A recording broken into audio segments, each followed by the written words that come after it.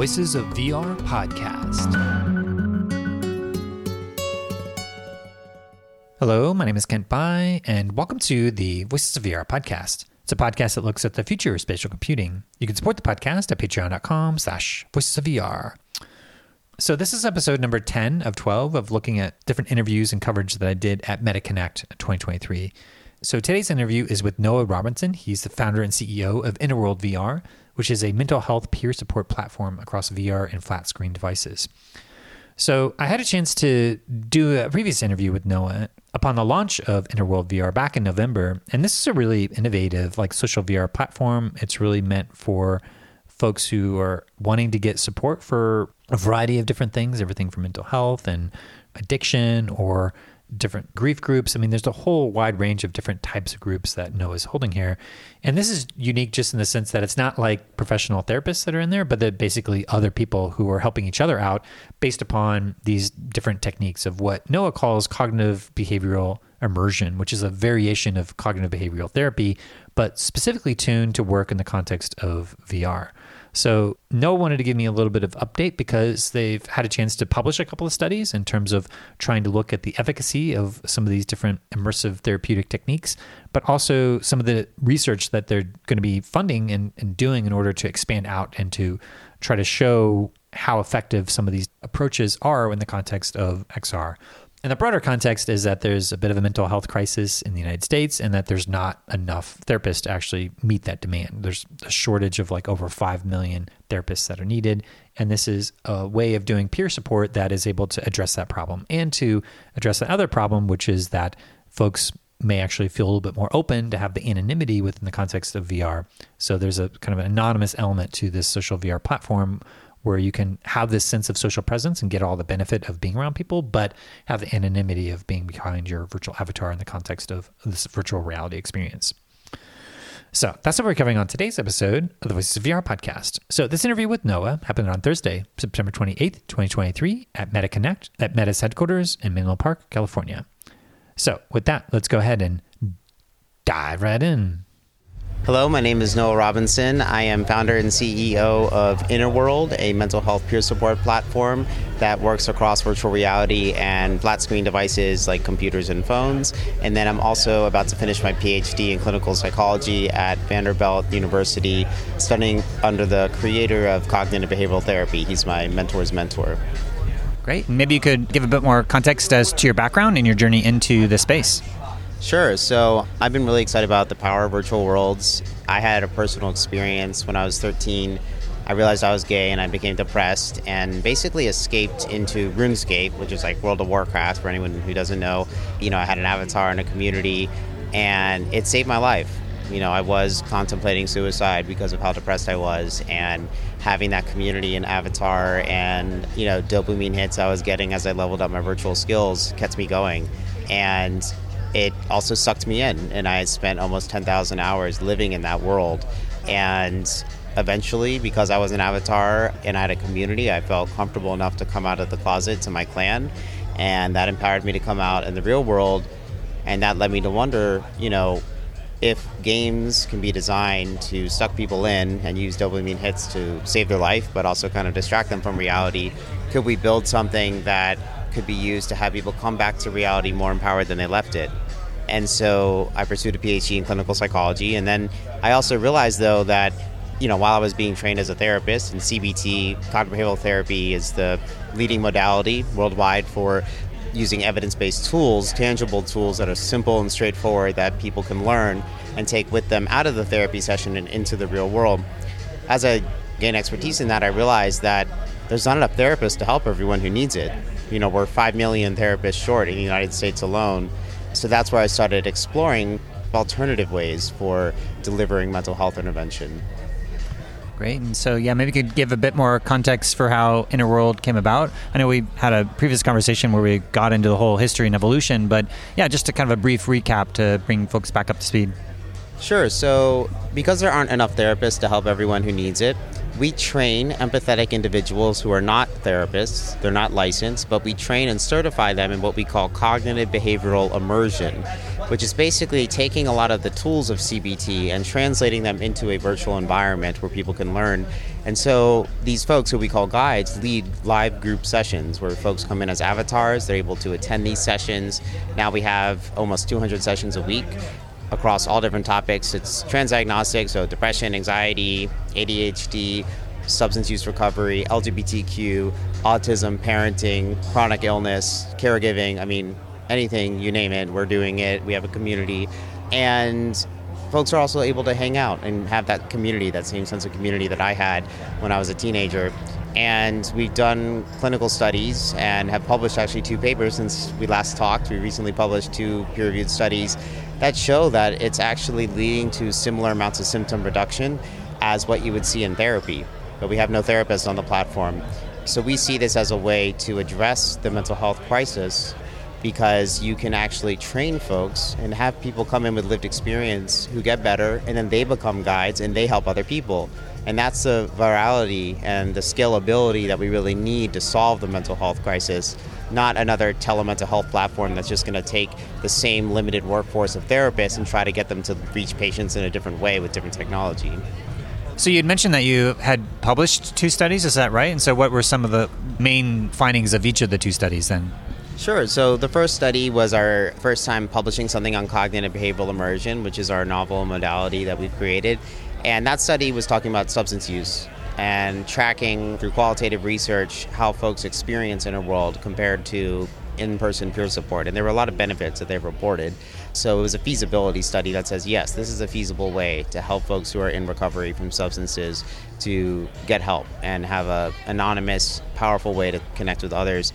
And then the other thing I published in this, which I'm really excited about, is a figure that basically plots all of the different ways that you can have social interaction or mental health delivery. And there's like in-person, there's text, there's video, and then there's virtual environments. It plots all of these things on 2 axes. One is how anonymous the technology is, and the other is how much presence the technology facilitates. And it turns out when you do this, you see a really interesting distribution, because in-person is the highest of presence. It's like you really feel like you're there, and it's the lowest in anonymity. It's in one corner. Text chat is the opposite. It's like super anonymous, but there's no sense of presence at all. And then you have these other things like, video chat is low in both. It's low in presence. I mean, there's some sense of presence, but it's low anonymity. You have to show your facial expressions. That's why I think people get Zoom fatigue. You're not getting the reward of all of those social cues that you have to be on, showing your face, showing all that, and you're not even getting the reward of the social presence, really. But virtual environments are unique because they're high in both. Especially immersive VR, your high sense of presence, high sense of anonymity. And that's why we believe it's the most powerful way to deliver mental health intervention or cognitive behavioral immersion specifically. So that was one paper. And then the second paper, we basically looked at folks in our platform who had a score of 10 or above on a depression measure, a clinical measure called the Patient Health Questionnaire. It's 9 questions. So they had clinical levels of symptoms of depression. We're not diagnosing them, but they had clinical presence based on self-report. And we looked at the change in their depression and also their anxiety scores. We also looked at folks with anxiety. And we saw that there was a significant decrease over an average of 10 sessions, similar to what you would see in therapy. And it's really exciting because there's no therapists on the platform. It's all folks that we trained in cognitive behavioral immersion. So we're seeing this effect that's happening and just need the randomized control trial to prove that it's that causal relationship. So it's really exciting. And we have this incredible data, that shows that folks who are using Innerworld are experiencing decreases in symptoms of depression and anxiety, and also reporting it's helpful for substance use recovery. But part of the challenge with knowing whether something works, like the scientific question of does Innerworld cause reductions in symptoms, which is important to know. It's possible that folks who are really motivated to help themselves, who have clinical levels of depression or anxiety, are also folks who are more likely to download Innerworld, and therefore the symptom change we're seeing is not being caused by Innerworld. So the only way to answer that question with any intervention in medicine and healthcare is through a randomized control trial where you actually take folks and you take a set of folks who have depression and you randomly assign them to either getting Innerworld or not and track their symptom change over time. And that actually lets you control for all the other variables that could be leading to symptom change.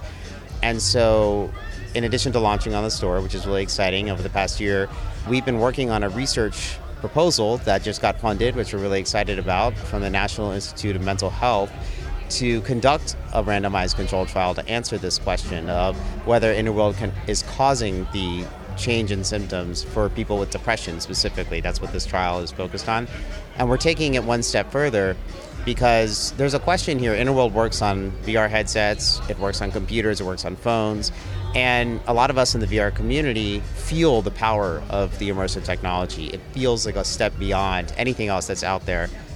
But what is the actual difference? Like, if you could quantify the difference in symptom change that the immersive technology leads to versus the flat screen experience, which is less immersive but still something, what is that difference?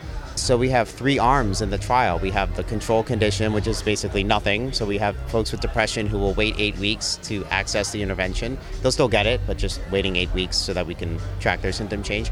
We have folks accessing Innerworld on a flat screen device for 8 weeks, and then folks accessing Innerworld on a VR headset for 8 weeks. So this will be one of the first studies that actually shows for every dollar that you spend on immersive technology, what's the return on that investment? What's the symptom change and the quality of life improvement? And we're excited because this could actually be data that's used to convince folks like payers or other large entities to invest in immersive technology for their employees or for their covered lives, because we can prove through science that this technology actually has greater clinical impact than its counterpart in the flat screen device. So yeah, how long has Innerworld been launched now? Because I know we were talking right as it was coming out from the App Lab, so you've had a bit of like a beta launch, I guess, in some sorts, but now you've been on the main store for the MetaQuest. So how long has it been on the main store now? So we launched last November, so almost a year, and I'm also proud to say we are the top-rated mental wellness app on the store as well. So we have really incredible ratings and reviews. Yeah, and it's just a really exciting thing. When we talked the first time back in November, I remember that because you had this model where people were basically subscribing for either a month or a year, that folks at Meta had seen that this was enough traction that it was actually like crossing a number of their thresholds to promote it from the App Lab into the main store. And I remember when we were talking about it, there was this like question as to taking this leap into whether or not, as you scale, if you're able to kind of do this load balancing of how many people you're hiring versus like being able to deal with the demand. And so there's this, at certain points you start to have to continue to hire more people in order to deal with the demand. And so I'm just curious of like how that juggling act has been going based upon when you first launched versus what you are now, and if there's like a general trend of growth and what that process has been like of trying to juggle and balance both the staffing of these peer trained folks to be able to be on call basically 24/7, but also have enough people in there. And yeah, just love to hear a little bit more about how that journey has been going. Yes, we were nervous a little bit. I mean, we didn't know, we wanted to prepare so that we had an excess of people, and we're also, when we launched, we were ready to flip a switch to turn on a wait list if we needed to, so that we were able to help everyone who comes in. There's an ethical responsibility for us to have the level of staffing needed for people coming in expecting to receive mental health support, even though we have a acknowledgement that we're not crisis intervention and we're not therapy when people sign up. But that load balancing has been really interesting. If you think about a therapist, the average therapist can see 30 patients per week, maybe. That's a lot. There's a lot of admin overhead as well for 1 hour each. And our guides can lead in 1 hour a group of up to 30 people. That's just giving you a sense of the scale and difference of the one-on-one versus the many. I kind of think of it like this metaphor of, if you imagine a barn with bales of hay, and each straw of hay is a person with a mental health problem. To solve the mental health crisis, you have therapists who are doing really good work, because some people really need that individual attention. But overall, from a population perspective, moving one piece at a time versus these folks who can move, 30 pieces at a time. So the ability to reach is like we're moving whole bales of hay in that kind of metaphor. So it's really powerful, and we have a wait list with hundreds of people who have applied to become guides on our platform. We have people who've been helped in the platform who are now becoming guides. So we've had no shortage of folks who want to learn this modality. And now that we've published the scientific evidence showing its impact, it's very exciting because there's a lot more people interested in learning how to do this and helping others. Great. And has there been a general growth of how many people you're able to employ? Yeah, we have significant growth. I can't necessarily give specific numbers, but we have a big workforce of individuals, and we're able to compensate them as well. Some are volunteer and some are paid, depending on their experience and also how many hours they're working and things like that. But it's really exciting. We're providing employment opportunities while we're scaling to solve the mental health crisis as well. So yeah, you'd mentioned to me earlier that you had actually helped prevent people from committing suicide, which is, for me, it feels like a level of crisis intervention, even though you said that you're not explicitly doing crisis intervention. I'd love to hear a little bit more elaboration of some of these stories and anecdotes of how you've been able to really help people. Yeah, so we have a crisis of suicide. In the U.S. alone last year, 50,000 people took their own life. And it's a serious problem, and it's a question ethically of if we have folks coming to our platform. Our goal is to teach evidence-based tools like reframing your thoughts, trying new behaviors, things like behavioral activation to overcome depression. But some folks aren't necessarily able to make it to that point of using those tools. Some people need a higher level of care, and we do refer folks to higher levels of care and encourage them to seek that. But it's also inevitable that we will have people come in who are in crisis and report that they're in crisis, and we can't just ignore them like it's an important thing. So we have a 24/7 supervision system, and part of that system is that we have a paging system that can page someone like myself to come in and handle and help the guide, the lay facilitator, the facilitators we train to help that person in the situation.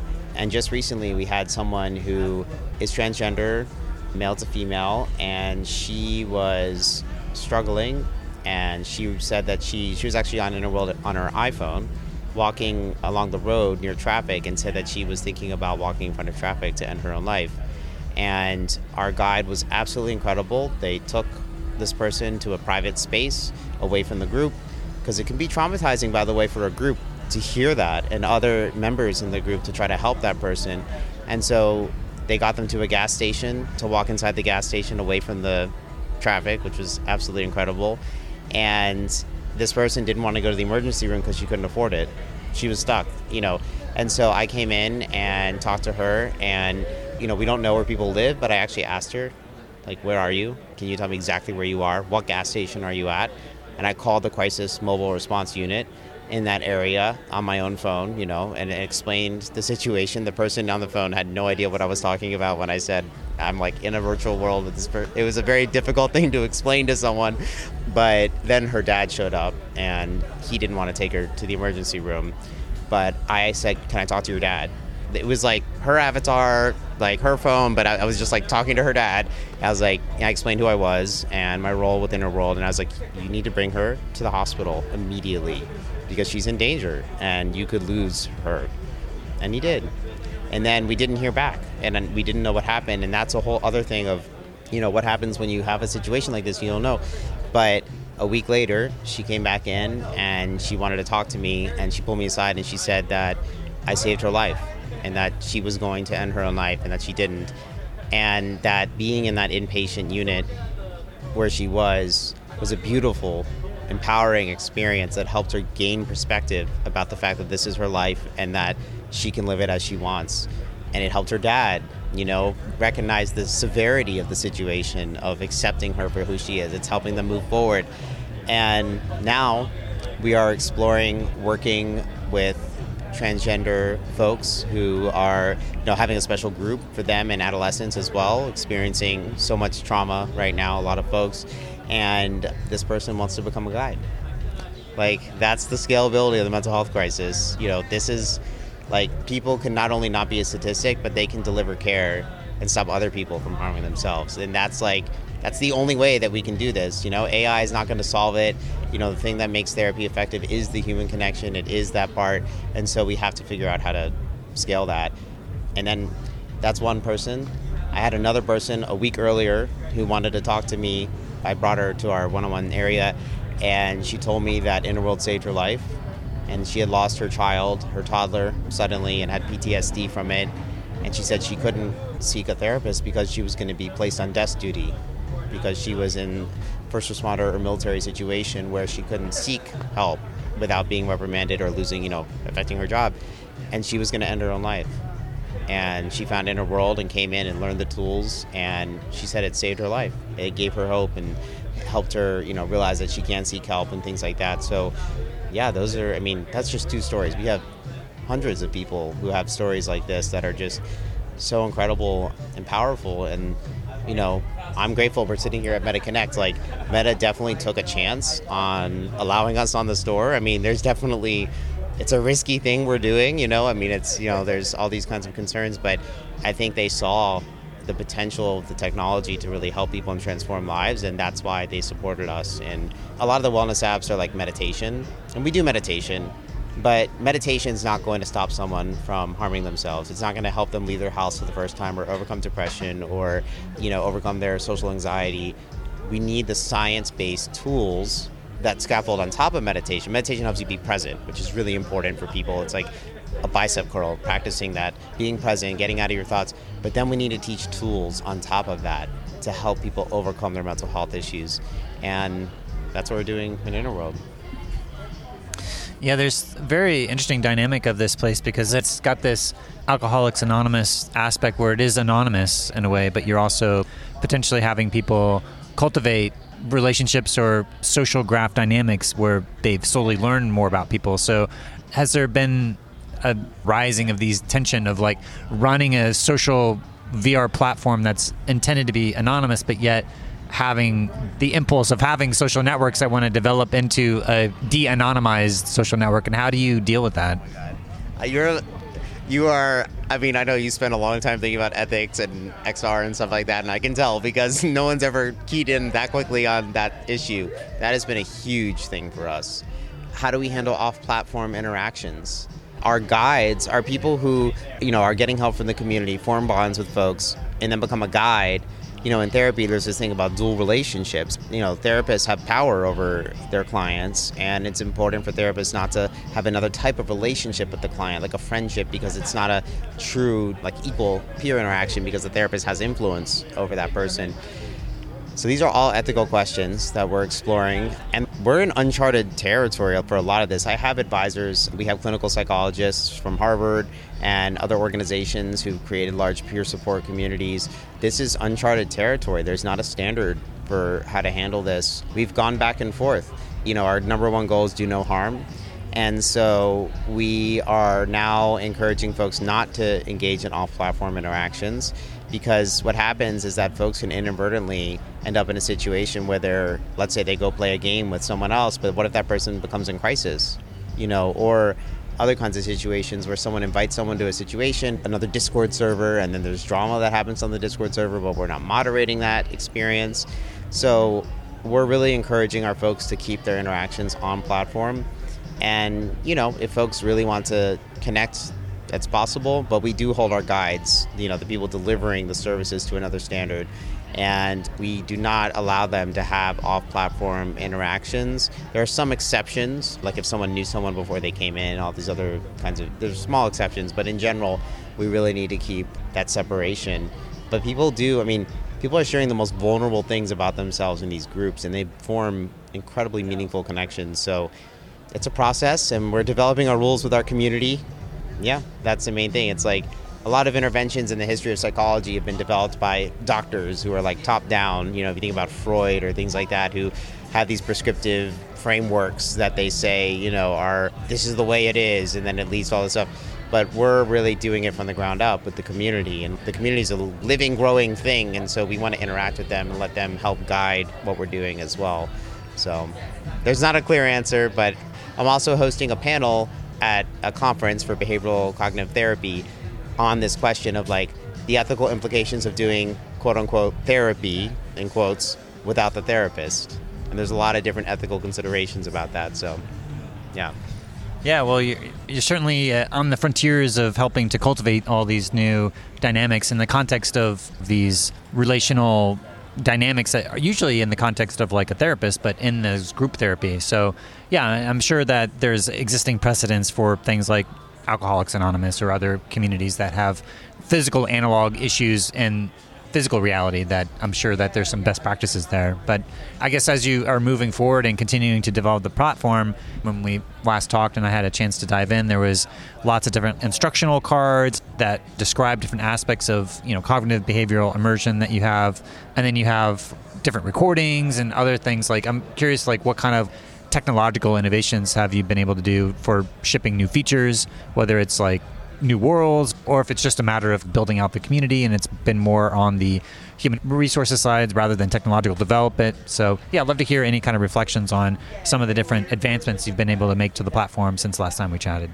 Yeah, so we've actually developed more courses. So we have a kind of serialized 8-session intervention for depression. That's going to be the focus of the randomized control trial, where you get to meet with the same group every week and kind of learn these specific tools. So that's a big one.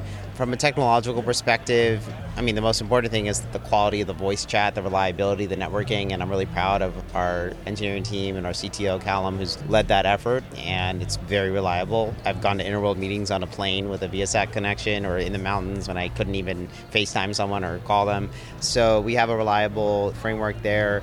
And then a lot of it's kind of the basic stuff that any app is dealing with. First-time user experience, converting users, like adding a guest login so that people can get in easily. We don't allow people to log in with Meta accounts or anything, but we have like a separate account system. But just all the kind of things that a typical startup would be dealing with, customer acquisition, letting people know about it. Jewel has joined, the singer-songwriter Jewel has joined Innerworld as a co-founder, and so she's been huge in helping us to get awareness out, and she's also our chief strategy officer, so thinking about our business strategy, scalability, things like that. Yeah, and that's been, kind of our main focus, just scaling, growing, training the trainers, and trying to collect the evidence at the same time to show that what we're doing is working so that more people can access it, ultimately. How did Jewel come across your project? She was actually involved with mental health peer support for 22 years with the adolescent foundation that she has called the Inspiring Children Foundation. And we are actually partnering with them to scale. She has peer-based tools that she developed. She went through her own mental health journey as an adolescent and overcame a lot through developing her own tools. And she has an incredible book called Never Broken that I highly recommend reading. And she was already doing this and she wanted to scale it and thought virtual reality technology would be incredible for that. And she did her due diligence and thought she was the first one to think of that. And she found Innerworld and approached me and we started talking and it felt like kismet. It was incredible. I couldn't believe that we were on the same path and journey. And every time we talk, we talk weekly now, and every time we talk, it's just completely on the same wavelength. And it's been huge for us because we're a startup, we need to fundraise, we need partnerships, all that stuff. And she's, on the ground, like working to help all of that happen. So we're very fortunate to have her helping us and rooting for us and bringing her brilliant business strategy as well to the company. What was that like to get that inbound inquiry from Jewel?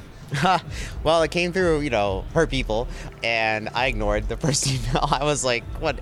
I get a lot of inbound stuff, and I was just like, but they were, persistent, and, Jules like a go-getter. If she wants to meet someone or have something happen, like, she makes it happen. So, yeah, and then how it worked, I talked to the co-founder of the foundation, Ryan Wolfington, who's incredible. He's been helping to build that foundation with her, and then I did two things. I visited the foundation and I also met Jewel in person. When I visited the foundation, I met adolescents who had been kicked out of the leading inpatient psychiatric programs in the country because they had not been successfully treated there, had attempted suicide multiple times, and they were thriving in this peer-based program because they were learning these tools in a different way. Again, not that top-down approach, but a peer-based approach. And then I also met Jewel, and it was just, the energy was just so incredible, One thing that happened when I met the kids at the foundation, we were sitting around a table and I showed them Innerworld, a campfire scene of people going around in a check-in meeting, and they started crying because it was exactly how they do things in the foundation. It was crazy. It was exactly this overlap, alignment. So it's very unusual, that approach. So we were, very excited to scale that together. Awesome. Well, lots of great stories that are coming out of Innerworld. Really glad to have a chance to catch up with you here. And I guess as we start to wrap up, I'm curious what you think the ultimate potential of virtual reality might be and what it might be able to enable. Yeah, so I'm very excited about generative AI. Obviously, everyone is thinking about it. Mark Zuckerberg talked about it at the conference and things. It's interesting. So I think generative AI, I don't think can replace human connection. And what accounts for the majority of outcome in therapy is called non-specific effects, which is just like the things that are difficult to measure, that relationship between a therapist and a patient, where you have a trusting, empathetic thing that you can disclose things to the therapist and things. So that accounts for the majority of outcome in therapy. And I don't think we're going to replace the human connection, but I think generative AI is going to enhance virtual experiences to help them be safe, to supervise them, to be, to embody these different agents that they showed today at MetaConnect, but also at other places. And I think we're eventually going to get to a place where you can just describe a world and a scene and go to it and, have that session that you need.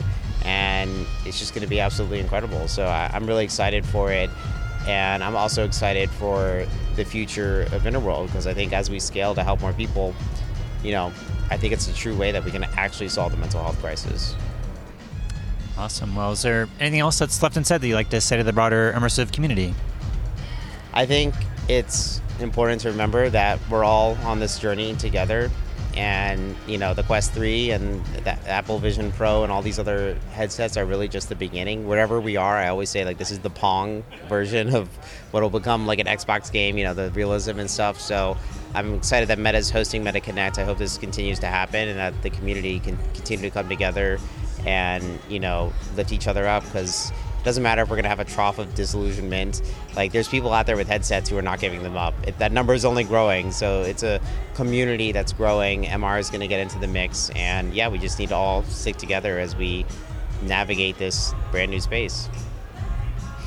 Awesome. Well, no, it was great to get a bit of an update of what's happening there at Innerworld VR. And just really lots of great work that's happening there. And I'm actually really excited to see where these studies that you got funding to do, what kind of information you get out of that, and also the impact of having the existing studies published and starting to have this evidence-based research help to drive the power of virtual reality as a potential medium for folks to have these different types of interventions, and a whole new model that can actually scale to solve a lot of these big issues that we have in this mental health area. So thanks again for joining me here to share all the latest news and where things might be going here in the future. So thank you.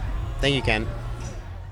So thanks again for tuning in to one of my dozen episodes about MetaConnect. There's lots that I've been unpacking throughout the course of the series, and I'm going to invite folks over to patreon.com to be able to join in to support my work that I've been doing here as an independent journalist trying to sustain this work. Realistically, I need to be at around $4,000 a month to be at a level of financial stability. I'm at around 30% of that goal. So I'd love for folks to be able to join in, and I'm hoping to expand out different offerings and events over the next year, starting with more unpacking of my coverage from Venice Immersive, where I've just posted 34 different interviews from over 30 hours of coverage. And I've already given a talk this week unpacking a little bit more my ideas about experiential design and immersive storytelling. And I feel like there's a need for independent journalism and independent research and just the type of coverage that I'm able to do. And if you're able to join in on the Patreon, $5 a month is a great level to be able to help support and sustain it. But if you can afford more, then $10, $20, $50, or even $100 a month are all great levels as well, and will help me to continue to bring not only you this coverage, but also the broader XR industry. I now have transcripts on all the different interviews on the podcasts on Voices of VR, and in the process of adding categories as well into 1,317 interviews now that have been published after this series is concluded. So join me over on Patreon, and we can start to explore the many different potentialities of virtual and augmented and mixed reality at patreon.com/voicesofvr. Thanks for listening.